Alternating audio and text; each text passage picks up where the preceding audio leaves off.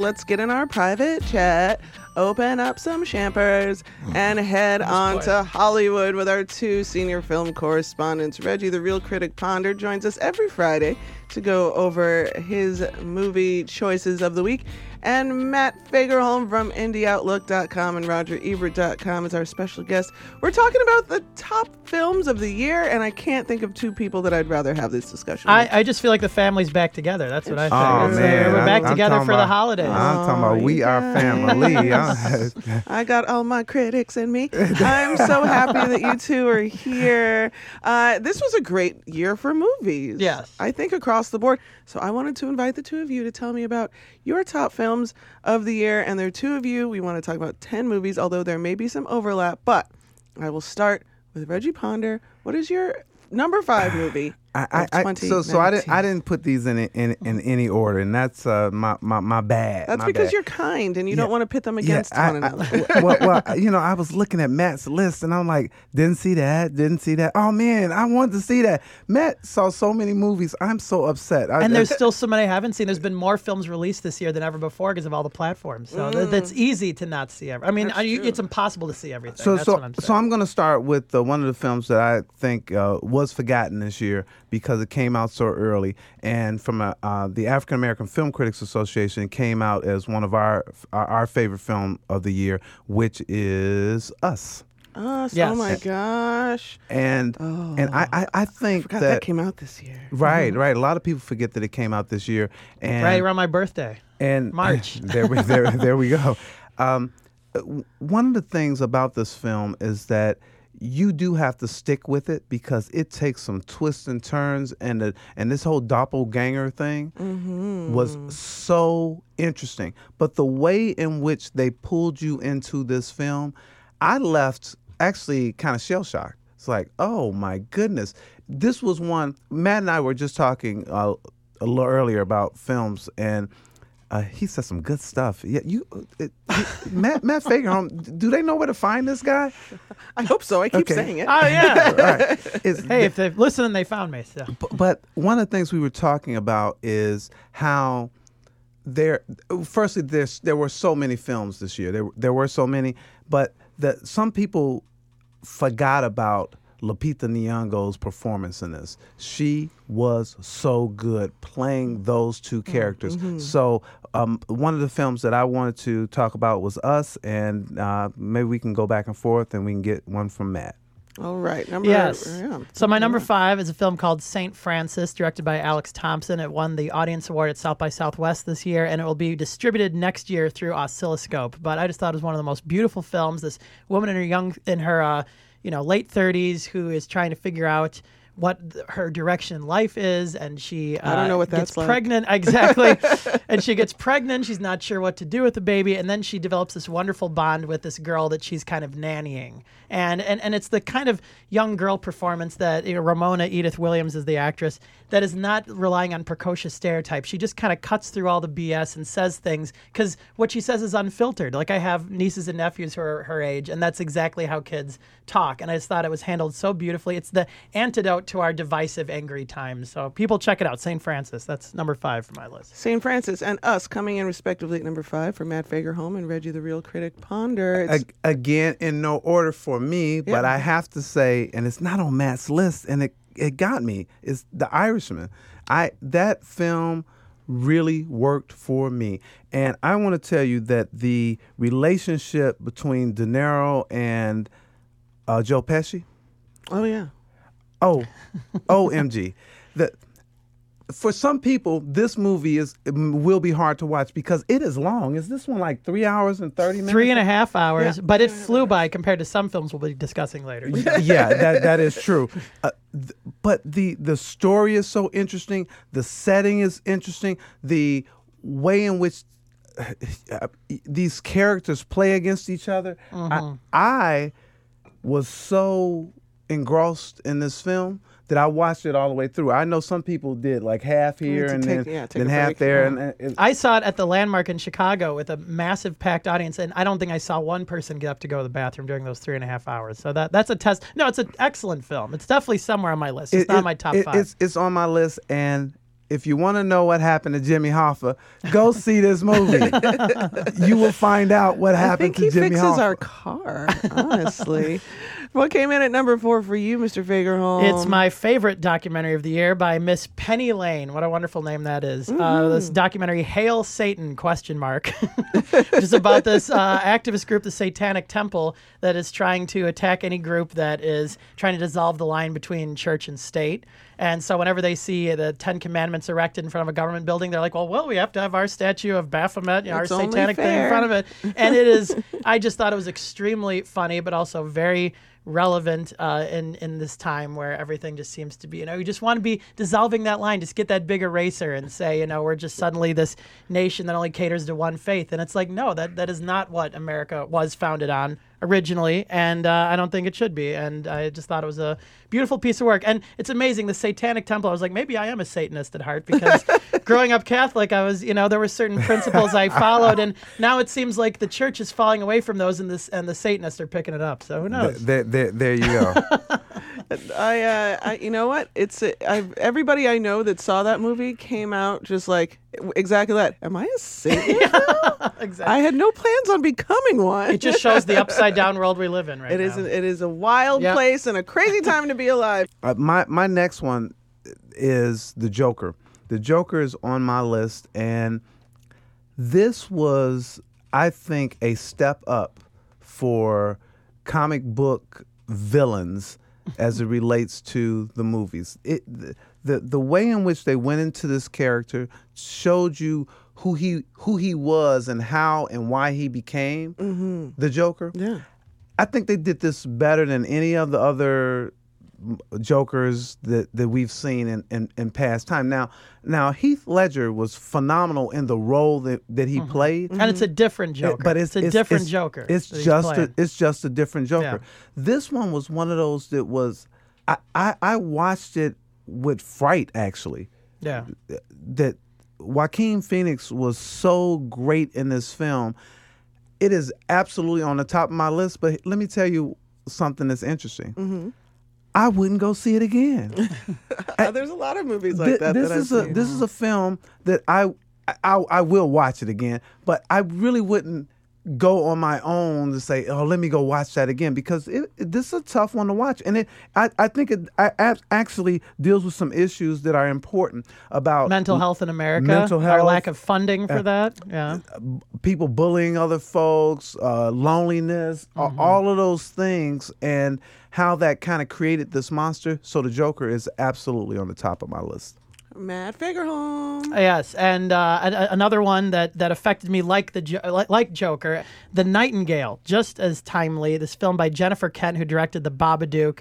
Amazing film about a woman trying to reclaim her identity that's been robbed from her by this horrible act of abuse. But it's not just a revenge film. It's about her realizing that revenge can only go so far, and the film reaches a certain catharsis as she is, basically using this guy, this indigenous man in Tasmania. She's like, "You're gonna help me find this guy," and she's just using him as a helper. And as the film goes on, you see how this guy is not going to take any of this BS. He's like, "No, sorry, I'm a human." Not gonna happen. And they start to see each other as people, and I like that, because her character is very flawed, even though she's the victim. And it's just a really complex, beautiful film about us seeing each other as people. And it does what Green Book thought it was doing, but failing. And this film really does it right. So I thought it was really well done.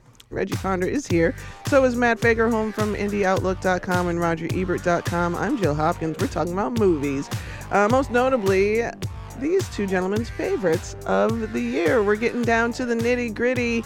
Matt Fagerholm, what is your number 2 favorite movie of 2019? Whereas my number 4, Hail Satan, number 3, The Nightingale, are on Hulu right now. You can find my number 2 on Netflix, and that is Marriage Story by Noah Baumbach.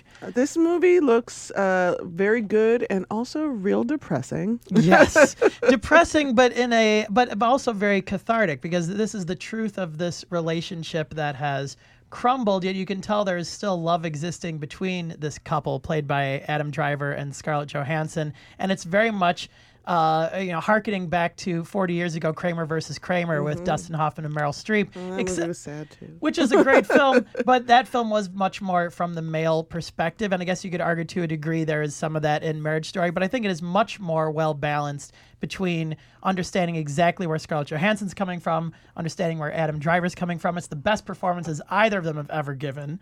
By a long shot. It's good to see Scarlett finally playing a white woman. They're perfectly cast, let's just say. But it's Can't stop making fun of her. I'm sorry, Scarlett Johansson. But it's how the lawyers screw up everything. It's like they could have had a very clean break and everything would have been okay, but it's how the legal system in this country makes everything so much more difficult and terrible. And Laura Dern should get the Oscar just right now for supporting actress. I think she's so brilliant. She's good in everything. She's great. And she hasn't won yet, so I'll just give it to her. And they'll give Lupita for best actor. Let's just give out the Oscars right now. Yeah. Let's just give them out right now. do that, Matt. Yes. Let's do that. So, all right. One day you two are Irishman's going on to be. Netflix, too. One of these days, they're just going to call up the studio while you guys are on. They're like, "We need an Oscar host. Yes. Get Matt and Reggie on the line." Let's do it. Oh, we should do that. Okay, I love it. I love it. Hashtag Matt and Reggie you for did the number Oscars. 4? Do that. You did your number 4? Yeah, or Yes. number 2. Yep, Yeah. my number 2. I'm So sorry. this is your number So, 2. so I don't know if this is Or my, whatever you'd think. if this is my number Whatever 2, you really but love. but it comes in at my number 2 because you're making me do this. Is Little Women.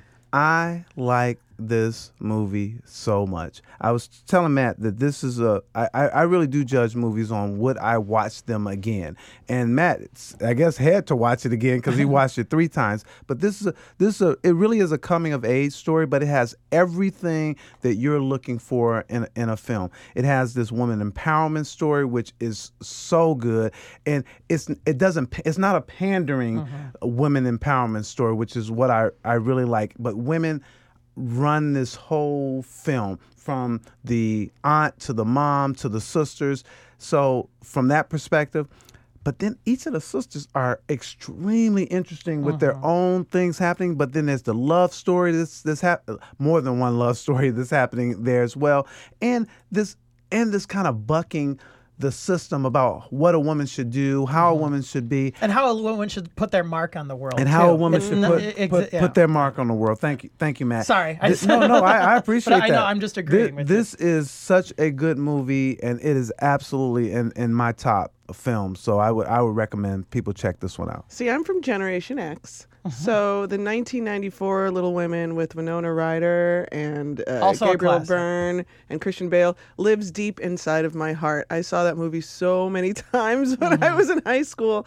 If I have seen that movie so many times that I can recite it, is Greta Gerwig's Little Women something that I'm going to enjoy as well? I think so, because this has a fresh take on it. It's not totally trying to be the think so. 94 film, and it's doing this non-linear approach that sometimes that can just be a gimmick, but there's a real reason why she's flipping back and forth between time periods, and I think it really all kind of builds. I think you'll feel very sassified by it. Even if you don't love it as much as the other one, I think you'll be happy you saw it. And it really works. It really does work. Okay, I the radio version of the drum roll is the DJ air horn. So let's talk about Matt Fagerholm's favorite movie of 2019. Yes. What was it? Oh my God! All right, it was a film from France. It's a film that has not gotten a wide release yet. It'll be in wide release in February. It goes in limited release, I think, around this time right now in the U.S. Portrait of a Lady on Fire, directed by Celine Sciamma.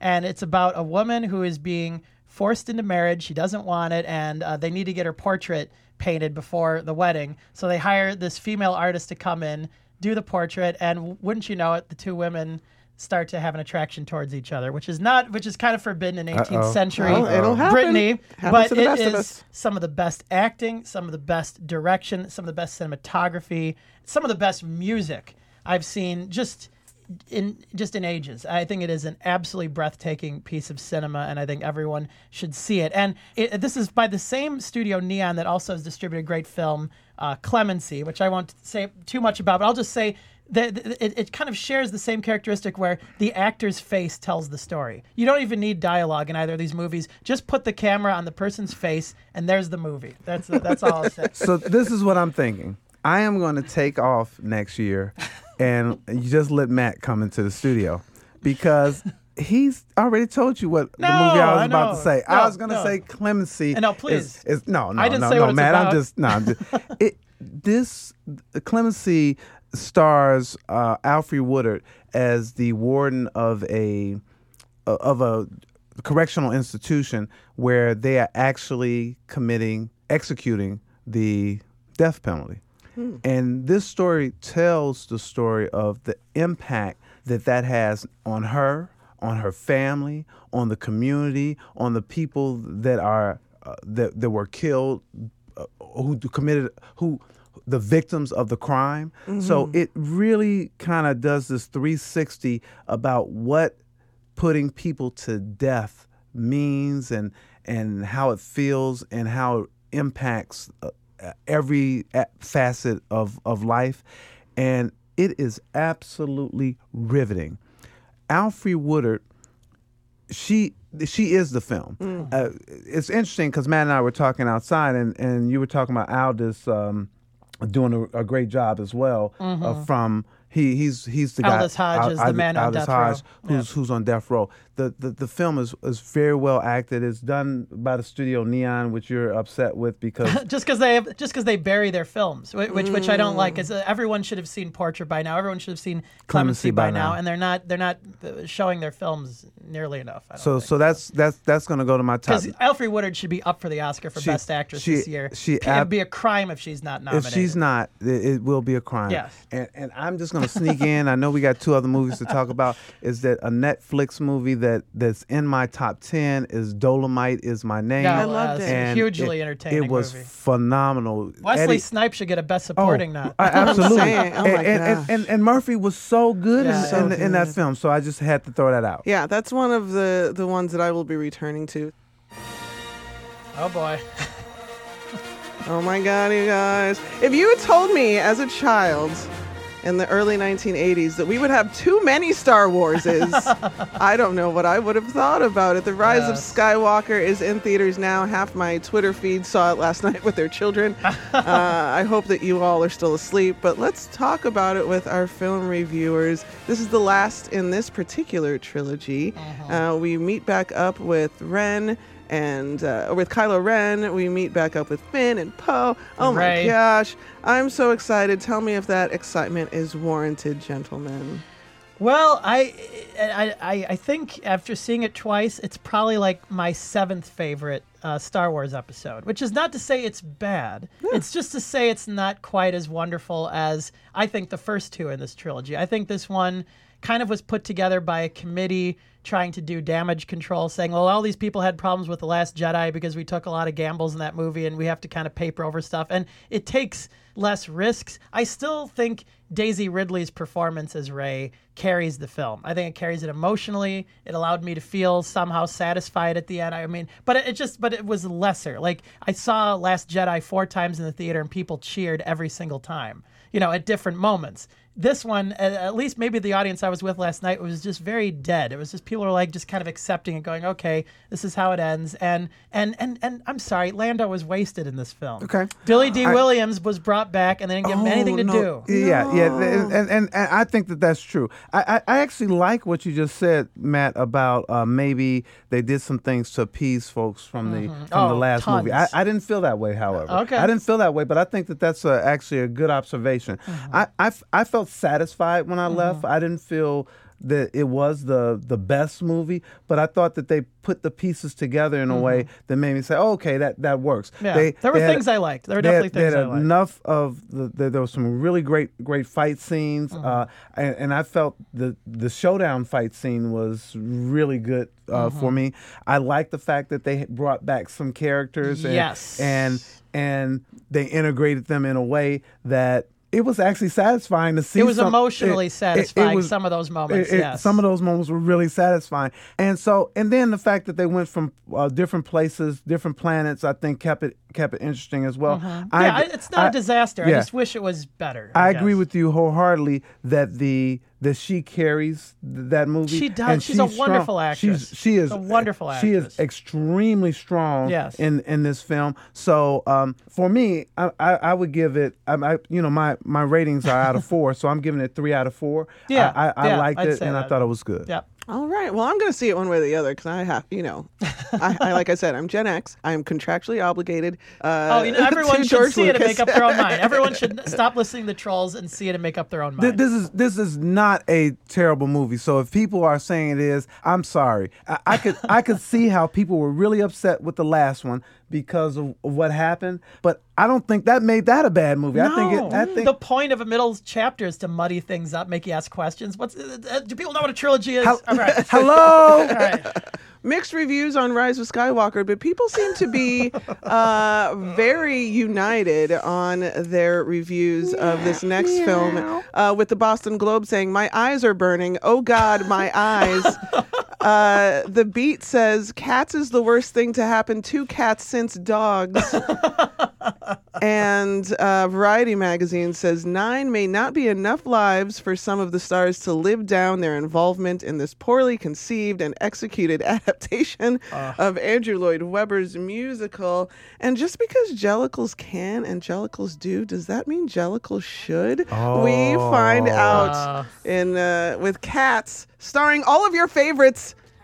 Kind of. Reggie Ponder, what did you think of this film? So I saw Cats on Broadway, and from a theatrical perspective, this movie, I mean, the play really worked for me. The sets, the actors, the whole ambiance. And we were just talking about, you said, well, it's just a couple of vignettes, but I think that this plays so well on the stage in a way that it really worked for me. And so I was with great anticipation to see this on the big screen, and this is what I'm going to say. I don't remember falling asleep on any movie ever, and I dozed for a few minutes. Oh no! It just didn't work. There wasn't that emotional energy that you would like in a film. There wasn't that thing that made you want to care about each of these characters. Like, do I really care? I hope all of them are crushed by Idris Elba. I mean, that's also my New Year's resolution for myself. So it did not work for me.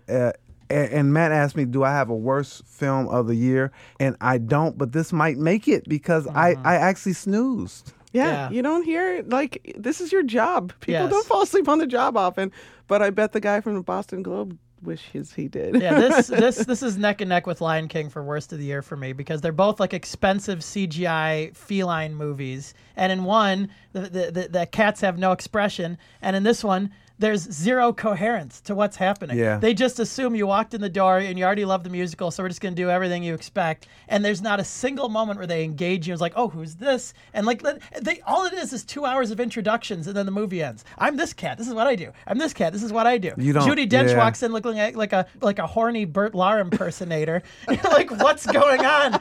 Ian McKellen walks in nuzzling some balsa wood, and you can't understand what he's saying half the time. It's an absolute free-for-all disaster. I'm probably making it sound like more fun than it is, but it just goes on forever. It goes on for like 9 lifetimes. So this might have another life, like the movie The Room. Yeah. You know, it might actually, Maybe. you know, we talk If about everyone's having spiked milk the whole time. Or Hi, something. kitty. and I wish I could say that it was like the nails on the board. Yeah. But The at claws least, on the claws board. on the board. But that would at least kept me awake. Damn. 10 minutes in, when Rebel Wilson fat suit cat is like eating these human cockroach hybrid that is conga line, I was like, hilarious. get me out of this theater. 10 minutes in, I couldn't take it. So Matt leaves. No, I didn't leave. No, I he left. stayed. He I left. stayed. He left The Lion King, but he won't leave this one. I didn't leave The Lion You left King. me. You Well, left me. I left you at the. I left you in that row. We were holding hands, sitting watched the together, rest of the movie at the and front he left door. me. So no, this has been a terrible year. Meow, meow. This is a great time to leave it all on the table and Yes. call it a wrap. 2019, we Yes. did it. We did it. And now we're gonna wipe that Cats movie from our memory.